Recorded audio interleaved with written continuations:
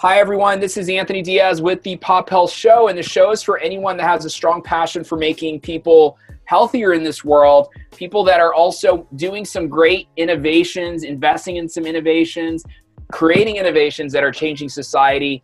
Anyway, I'm really enthused and excited to have Jillian Manus on the show today. Jillian is the managing partner at Structure Capital. They've been investing in some great phenomena and some great companies, some great new services that are changing society.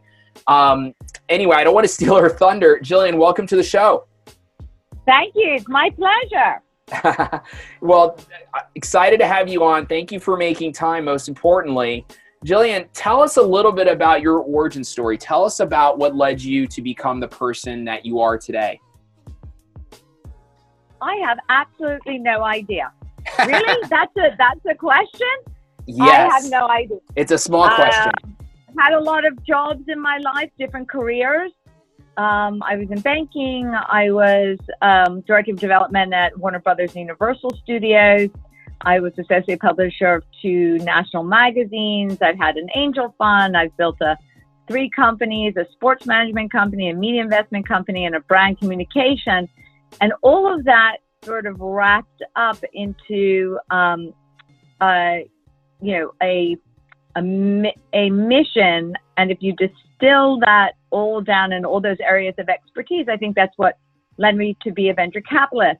Now, I'm also very mindful of health, and I'm not going to go into a whole long diatribe, but at one point in my life, I was homeless.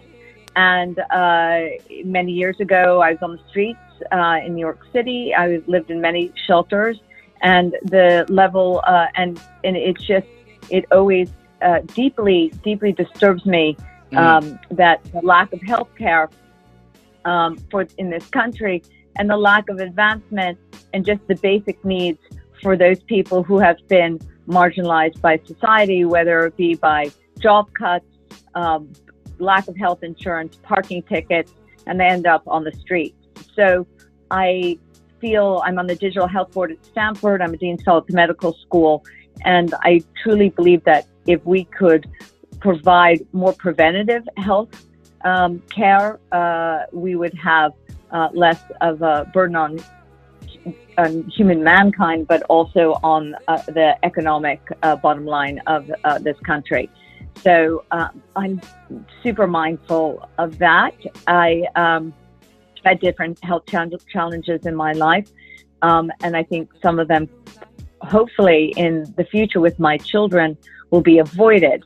I feel that we don't have as efficient healthcare as we could, and the point of care delivery is an area and a mission of mine, as well as preventative care.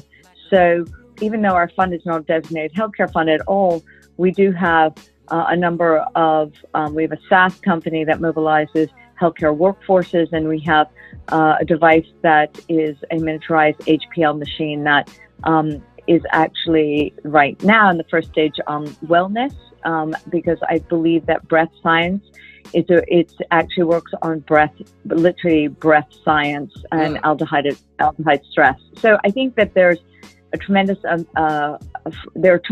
frontiers ahead in breath science, obviously in genomics, and I also think that another area that I'm very fascinated, which I think everybody will find, probably roll their eyes, but I think smart toilets are super smart.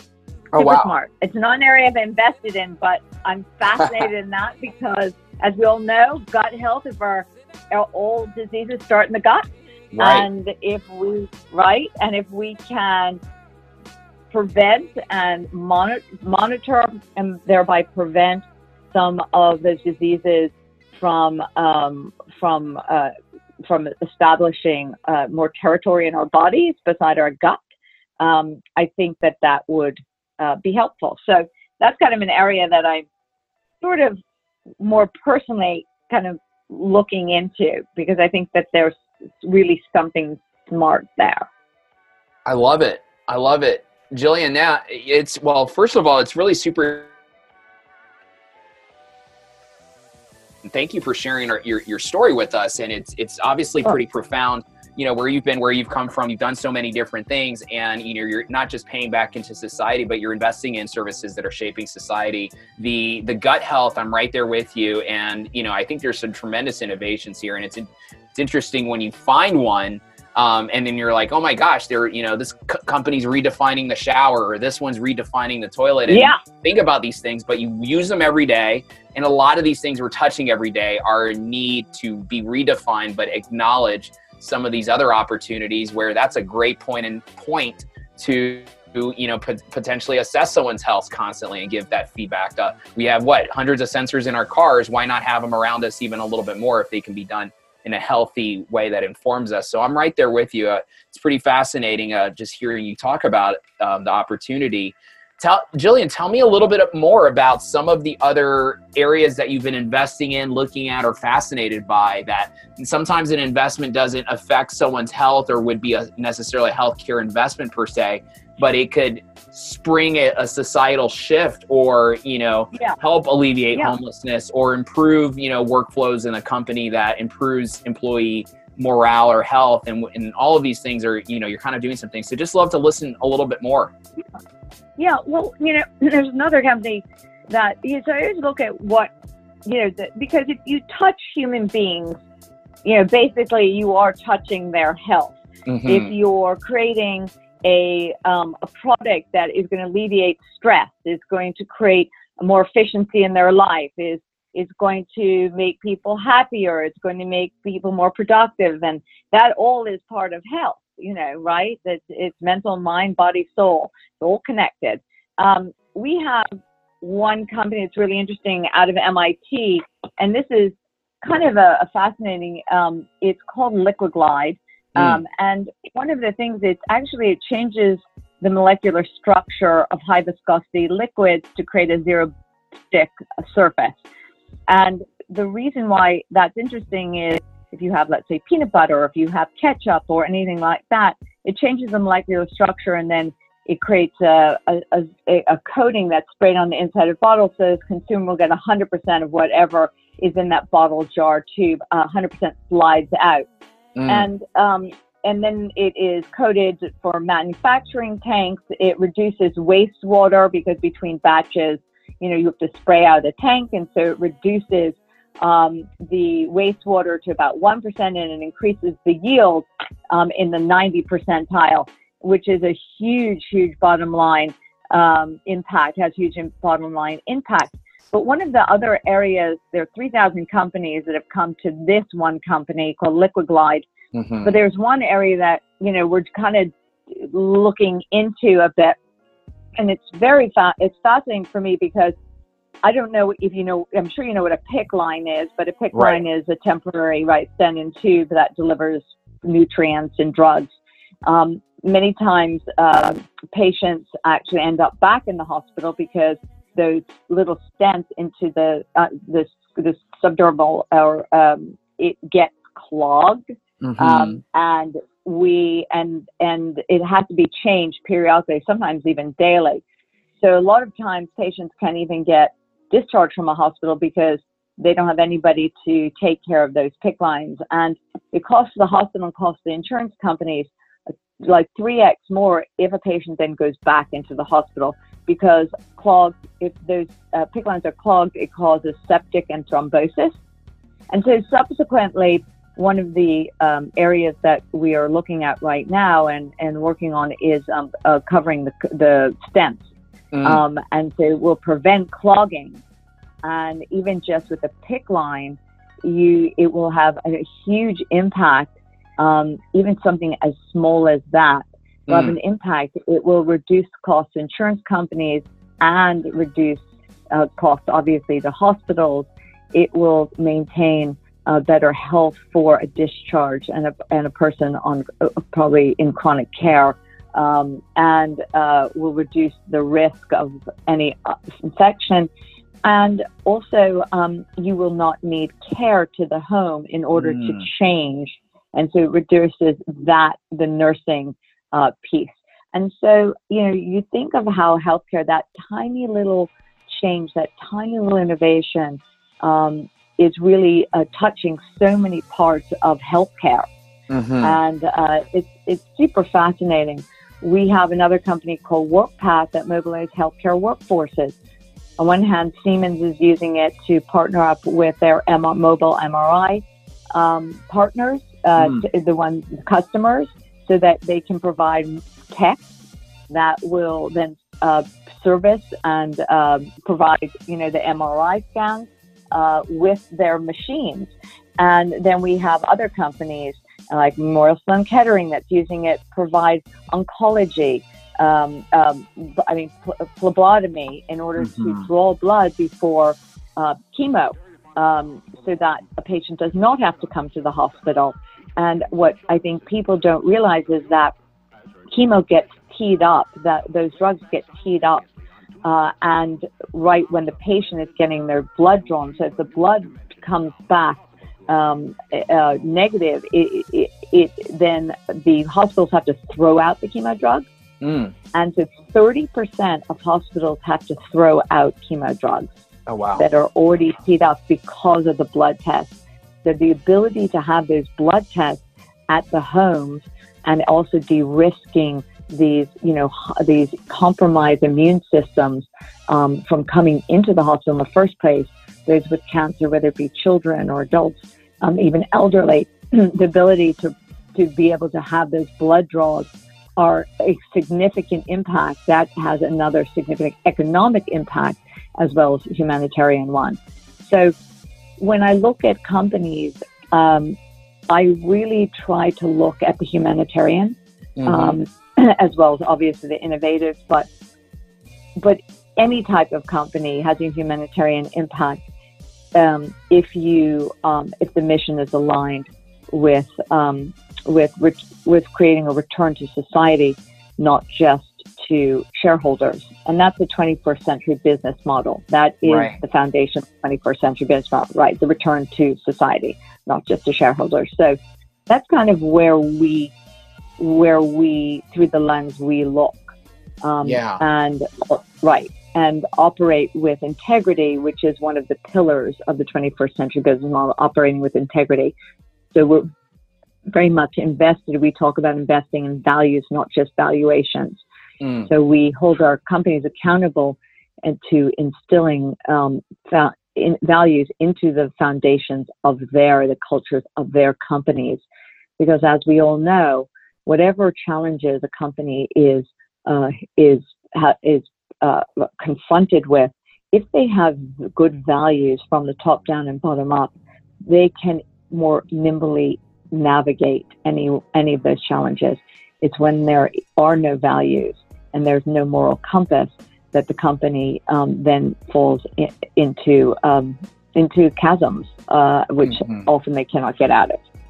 Jillian, this is really fascinating. I guess a couple of things I love about Structure Capital's branding is it is the culmination of everything you just mentioned. It's not just waste reduction. It's not just creating a pillar for society, sharing economy and, integrity and values based, but some are always nervous to hear, especially if you're in a company, you're like, oh, waste reduction. And wow, this organization's all about reducing waste. But, if it's done right, you really around the well-being of society, around a person. And so it's exciting. It's super exciting to hear what you're doing. Where does that come from, Jillian? Where does that come from growing up? I guess, have you always thought like this and this thing could be better? This process could be removed from waste a lot more. Just love to hear about where that comes from. Yeah. Well, first of all, I think you have to think about what waste is. And for waste for us, right? So we think about waste as wasted space, because we have companies like Pure Space and Sonder and Sweetness. And then we think about wasted transportation, because we were one of the first investors in Uber, but we also have Cargomatic, and we have Tango, and we have Stellar. And so we think of transportation waste. And then we think of wastewater, reducing waste with Liquiglide, with this barrier out of MIT. And then we think of the most important waste. And that's why we call ourselves architects of the zero waste economy, because the most important waste is wasted human potential. That is for us the biggest. so when we look at these companies, we also say, is this company going to create jobs? Is this company going to create opportunities? And I think so. We look at waste a little bit differently. And once again, it was very much back to my days on the street. Homeless is, and I got there. I was I was moderately successful at Credit Suisse, and I got into a domestic abuse situation, and the guy basically took me apart and took everything I had, and I ended up sort of destitute after being pretty, moderately successful at a young age. And then I just sort of disappeared. So it was not due to drugs. It wasn't due to anything. It was actually due to domestic abuse. And I look at a lot of different scenarios when I was on the street. I looked at how people got there and was very mindful of that. And one of the ways that I actually got myself off of the street and back sort of thinking as a productive person is that I started to create an assembly line and an efficient business model in a soup kitchen, and started mobilizing the people at the shelter, the homeless as I was, to take shopping bags to different establishments, like this is down the Bowery of New York, so I shouldn't even say establishments, little coffee shops and salons, and put shopping bags out and ask them to please put in those shopping bags at night anything that was wasted, food, clothing people left behind, anything that they would throw out and be perceived as waste, we would use at the shelter. And so really I see venture capital through two lenses. One, as a homeless person who on the street, if you live on the street, nothing is ever wasted. Everything is repurposed. Everything is valued. It's just the way you perceive it and use it might be different. Right. And so it's right. So through two lenses, I look at it waste through a VC lens and one from a person on the street and who does not think of waste the way other people do. I love it. I love it. Jillian, this is great to well, so first of all, it really does feel like you've gone through that hero's journey, right? You've overcome, tremendous things in the past to really set up a phenomenal organization that is, investing and taking things that you saw with your own eyes and experience and investing in things for the better for society. So it's really interesting, and it's really refreshing for me to hear an investor speak about it in terms of like these core, like really core solid foundations and values. And it obviously just serves as also a tremendous filtering criteria for opportunities you see and markets you see. So Jillian, I guess, first of all, I want to be sensitive to your time. I can imagine you got to run to something else here in just a second. I do. But Jillian, I've got to jump now. Yeah, no worries. But I just wanted to say thank you for making time. Thank you for being on our show. And if someone would like to engage with you online, what would be the best way to reach out or I think to LinkedIn me. To LinkedIn me. And right now we are not investing any other companies. Right. So, although I always love a good pitch, we're not investing. We have fully deployed the second fund. We are raising a growth fund for our higher performing companies. So if somebody is interested in that and would think they'd be a great LP for our fund and would bring strategy and the moral compass that we need, then we are happy to talk to people. Awesome. But the most important thing is I'm hoping that your audience realizes the value of what you're bringing to them with this podcast. And I appreciate that too, because the more information and insight we have and perspective. And thank you so much. Thank you to, absolutely. Jillian, well, thank you for being on our show. Thank you for making time. Really appreciate that. And we'll speak soon. Absolutely. Jillian, have a great one. Thank you so much. Have a healthy day. You too. I'm happy. Thank you so much, Jillian. Cheers. Thanks.